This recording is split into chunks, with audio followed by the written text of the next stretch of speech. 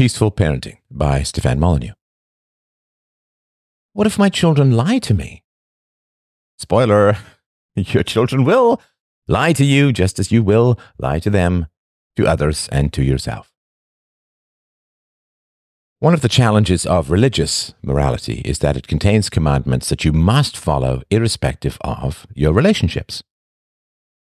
In other words, your primary moral relationship is with God, not others or virtue itself. This is where the concept of, for instance, Christian forgiveness comes from. Forgiveness is often viewed as a commandment from God, not a blessing to be earned by contrition and reparations from those who have wronged you. I don't subscribe to this point of view. For more on my approach to ethics, please review my free book, Universally Preferable Behavior, A Rational Proof of Secular Ethics, available at freedomain.com. In the extreme pacifist view, violence is morally unacceptable, even in an extremity of self-defense. In the common law tradition, defensive violence becomes acceptable once you are violently aggressed against. You are not allowed to shoot someone unless that someone has pulled a gun on you. The commitment to nonviolence is not an absolute, but a relationship. If you order a cell phone online and agree to pay $500 for it, you are not obligated to pay the money if you never receive the phone. The obligation to send the $500 is contingent upon the seller fulfilling his end of the bargain, which is to send you the phone. Your obligation is not an absolute, send $500 no matter what, but a relationship. If someone steals your bicycle, it is morally acceptable to take it back. If someone cheats you out of $100, it is morally acceptable to lie to that person to get your money back. Many moral scenarios are put forward in defiance of this basic reality. If a man demands to know where your wife is so that he can murder her, are you obligated to tell him the truth about her whereabouts? No sane person says, yes, Immanuel can't accept it. And so, since you support lying, telling the truth cannot be an absolute. The idea that you owe a moral obligation called telling the truth to a man threatening murder is like saying that you owe marriage to a stalker or compliance to a kidnapper. Skipping over the immorality of threatening to murder someone and focusing on whether you should tell the truth about where your wife is the same as skipping over the abuse of a parent and focusing only on the behavior of the child. In fact, it comes from the same psychological source. Understanding that morality is a relationship is essential to parenting. When your child lies, you can say the following. So you didn't tell me the truth, which I understand. It's a natural reaction to try and get out of trouble or achieve something good. It's a temptation, and we all give into it from time to time. But it's not a good thing in general, and I'll tell you why. Do you remember when I said on the weekend that we were going to go to the play center, and you got very excited and happy? Yeah, we had a great time. I'm really glad we went. However, if I told you that we were going to the play center, but then I never took you to the play center, how happy would you be? If I told you that once you brushed your teeth, we could play a video game, how would you feel if I then said we weren't going to play the video game and that I never even promised you that we would? Well, you'd find it pretty hard to trust anything I said if I kept lying to you, right? You wouldn't have any way of planning what was going to happen in the future or relying on my promises. I'm sure that you feel happier knowing that you can rely on my promises. Well, it's the same for me. I like knowing that I can rely on what you say, because then I can trust you and plan my day and know that you're going to do what you say you're going to do. If you lie, which, again, I understand, we're all tempted to, then is it fair to expect me to tell the truth to you? If you go into the candy store with $5, is it reasonable to give that $5 to the man behind the counter if he doesn't give you any candy? Is it fair to pay $10 to see a movie and then not be allowed into the movie theater? When we go around to the houses on Halloween, would it be fair for people to charge you for the candy you take? No, of course not, because everyone understands that Halloween candy is free for the children. Most good things in society rely on people being trustworthy. Stores don't keep everything in a big safe. They just assume that most people won't steal. We don't have to pay for our dinners at restaurants ahead of time. They just assume that we will pay at the end. And of course, there will be times when you just can't keep your word. Remember when we had to go to the dentist and there was that terrible traffic accident and we just couldn't get there on time? That happens. We just had to call and tell them what was going on. Those really should be the exceptions. If we showed up half an hour late to every dentist appointment, that would be a big problem, right? It would be kind of unfair to benefit from everyone else telling the truth while giving yourself permission to lie. Again, it's tempting. I understand that. But it's not really fair, right? What happens when you lie is that other people don't have to tell you the truth anymore. If you break your promises, other people don't have to keep their promises, right? You do want to be able to trust me, right? That if I say we're going somewhere fun, that we actually do go there? Of course you do. That's a grown-up thing to do. It keeps the relationship fun, gives you things to look forward to. So, do we have a deal? You tell the truth, and I tell the truth as well? Children can understand this from a very early age. Even toddlers know a good trade when they see it. Of course, if you keep your word, but your child continues to lie, unlikely but possible, then as a parent, you need to stop keeping your word. You can promise to take your child to an arcade and then break your promise. Your child will be upset and complain that you broke your word. And then you can respond with all the recent examples of your child breaking his or her word. Remember, I said that I didn't have to keep my word if you don't keep your word. You buy my honesty with your honesty. Hey, I'm happy to start keeping my word, but you have to start keeping your word as well.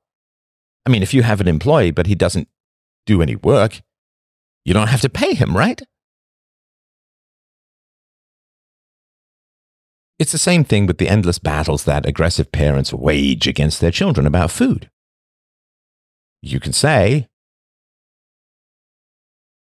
my job as a parent is to deliver you to adulthood with a healthy mind and body. Like it or not, I hope you like it, but you don't have to. I am responsible for what you eat, how much you exercise, and how healthy you are. Hey, that comes with some real benefits to you. You don't have to work or pay taxes or pay rent. I am responsible for your education, health, and well-being. Now, would you be happy if you got to adulthood with really bad, painful, and rotting teeth?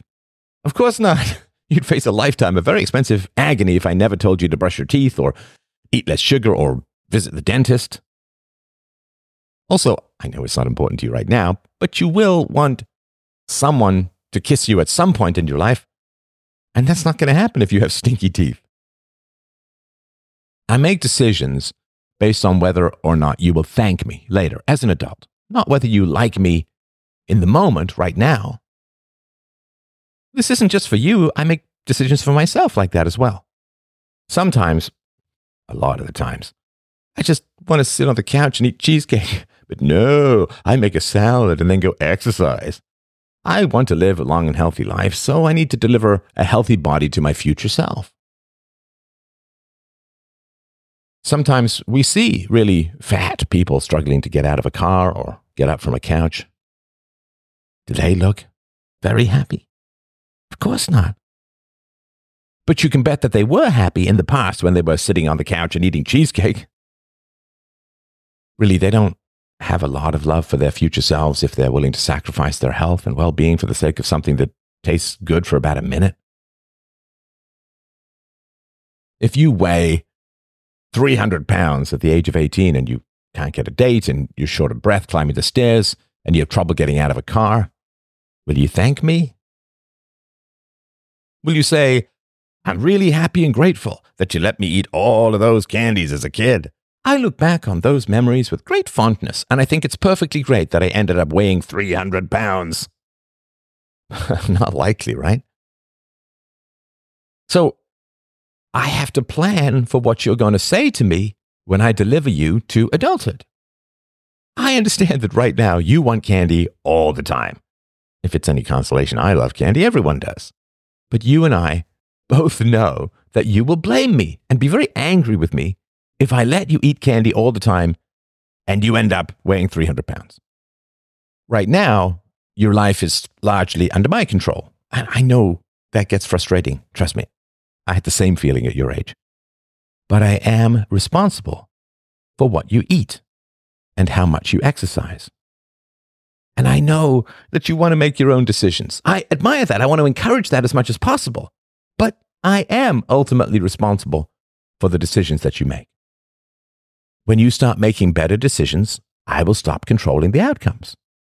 And there's nothing wrong with making bad decisions. They're not bad, really, because you're just a kid. And even adults, even I, sometimes make bad decisions in the moment. But I do have to have good answers for you in the future when you look back on my parenting and judge how I did. Of course, you won't want to be 300 pounds. You will want to be reasonably fit and healthy and slender. I think of myself in 10 years, and I don't want to be 300 pounds either, so I have to have some compassion and responsibility for my own future self and your future self as well. A big part of growing up is learning how to say no to what feels good in the moment, but costs you a lot later on. With food, it's kind of a battle between your belly and your tongue. Your tongue wants things that are sweet and fatty and salty. Your belly wants things that are healthy and nutritious. If you only please your tongue, you get fat and wreck your health. The food passes right past your tongue. It's your belly that has to do the real work. It's once past the lips, forever on the hips. Every kid has had that experience of eating so much candy that they get sick. That's an example of your tongue winning and your belly losing. On the other hand, good tasting food is a great pleasure in life, so it's important to please your tongue as well, and not just your belly. You have to find a balance, which is a fun and complicated part of adulthood. It's the same with exercise. You want to do enough exercise to stay healthy, but not so much that you injure yourself or have no life outside of the gym. If I don't encourage you to do any exercise, that's bad for your body, particularly your bones, which get kind of soft and easy to break, which is seriously no fun. And I can't deliver you to adulthood with the body strength of your average tadpole. On the other hand, too much exercise can stress your bones and injure your joints and tendons. And I don't want you to become an adult full of aches and pains and get mad at me for pushing you too hard. It's the same with education. It's important to know things, but not spend your whole childhood reading and studying, which means that you're not doing any exercise or having a social life. Having a social life is really important for your happiness and health and well-being. People who live alone, they go kind of crazy, as you know from your Aunt Ethel.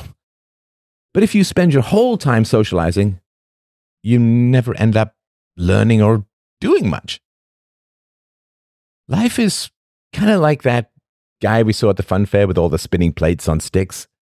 You have to keep a lot of things in balance. It can get kind of complicated, and priorities can change over time.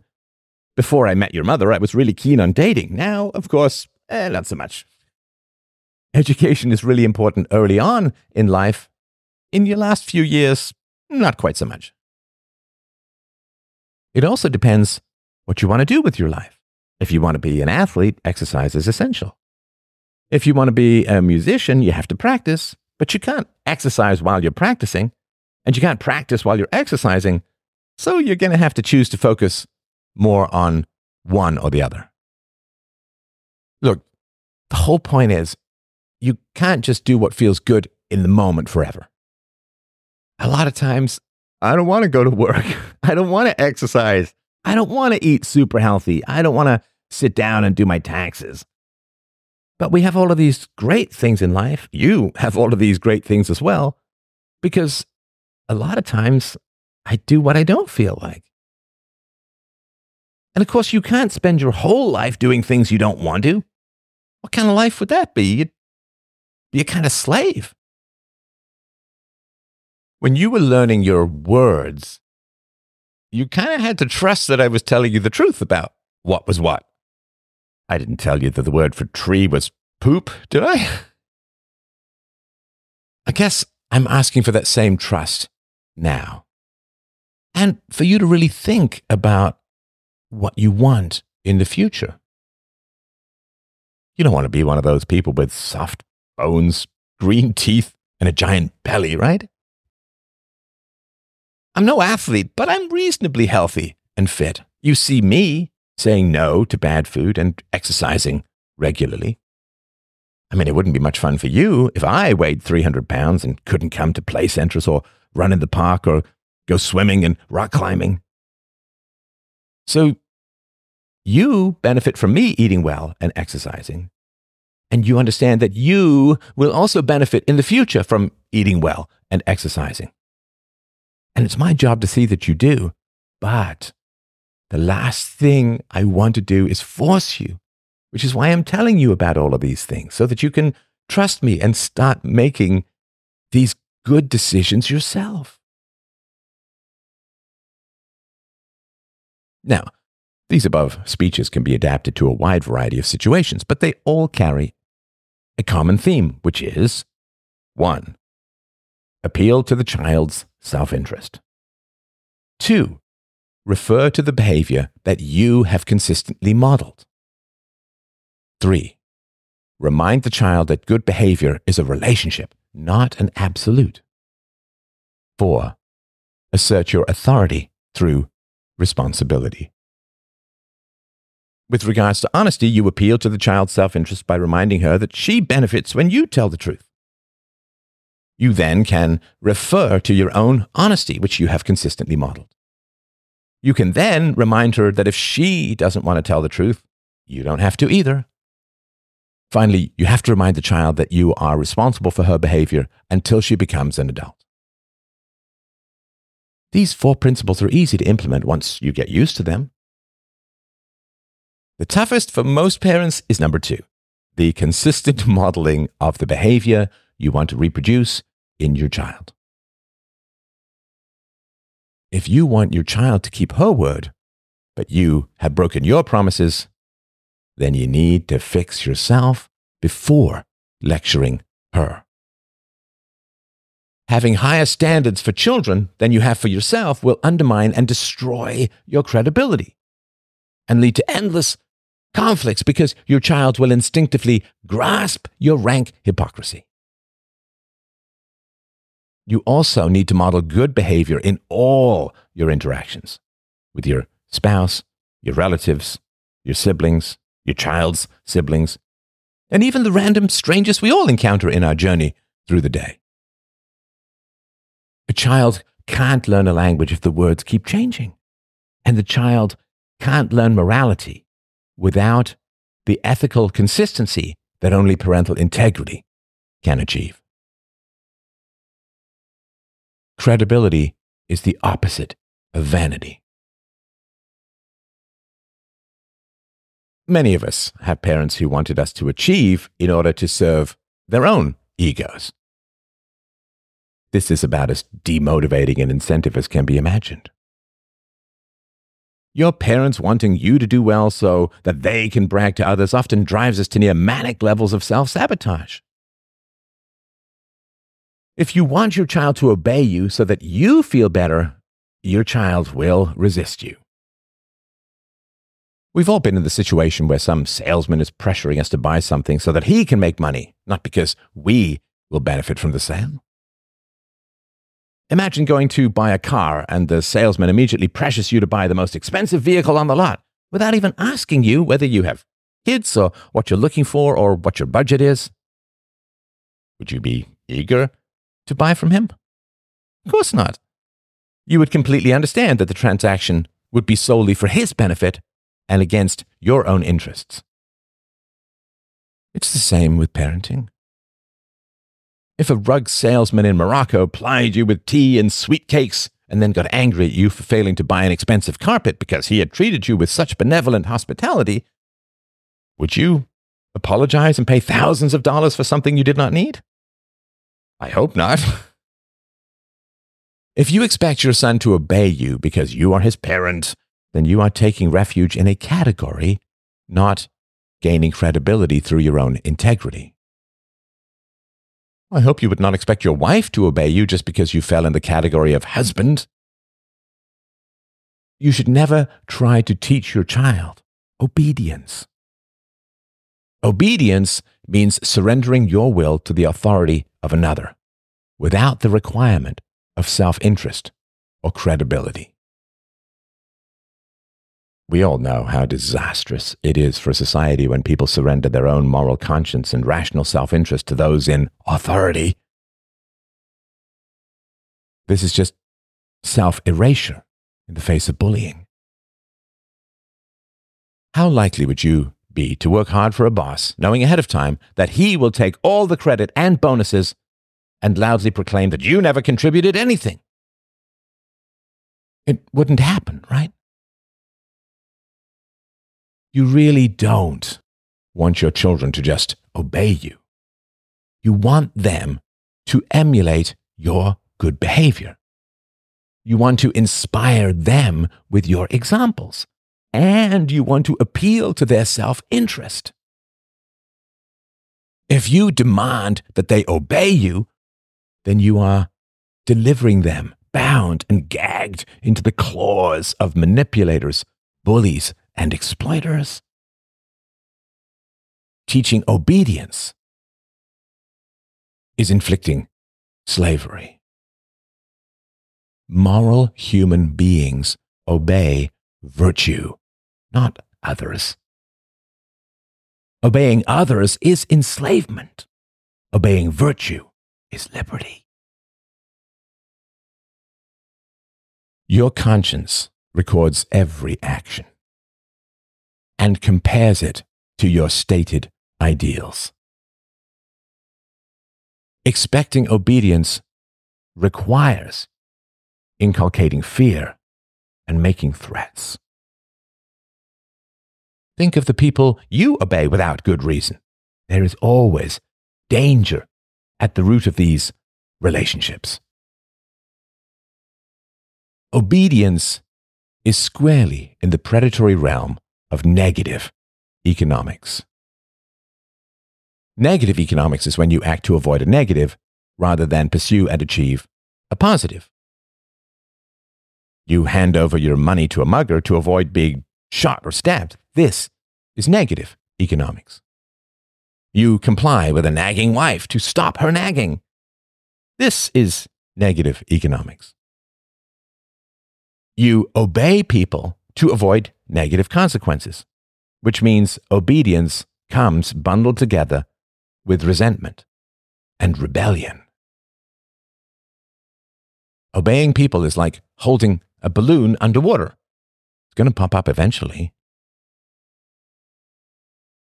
If you drive your children into the underworld of negative economics, they will rebel as surely as Lucifer did. If you call your mother due to a shameful sense of guilt and obligation, that is negative economics. If your children obey you because you will bully, shame, or threaten them otherwise, that is negative economics. If you work a job you hate at a family business because your father needs you and says he can't survive without you, that is negative economics. Negative economics is always unsustainable. Countries that start out as havens of freedom always turn into empires of enslavement. They turn from the positive economics of seeking liberty to the negative economics of avoiding jail, and inevitably end up collapsing. Some negative economics are inevitable in life, but we should strive as much as possible for self-interested, positive outcomes and relationships, rather than the grim death march of avoiding unjust criticisms, shaming, or abuse. Those who inflict negative economics on others are openly confessing that they have nothing positive to offer, no value to bring to the table, no chance of bringing happiness to others. Compliance and resentment. Those we truly hate, we most comply with. Complying with bullying traps the bully by giving her what she wants. It is the ultimate form of passive aggression, destruction through obedience. We destroy the bully by bribing his worst instincts with our own compliance. Don't trap your children in that cycle. Your goal as a parent is to deliver your children from evil, not to it, bound and gagged.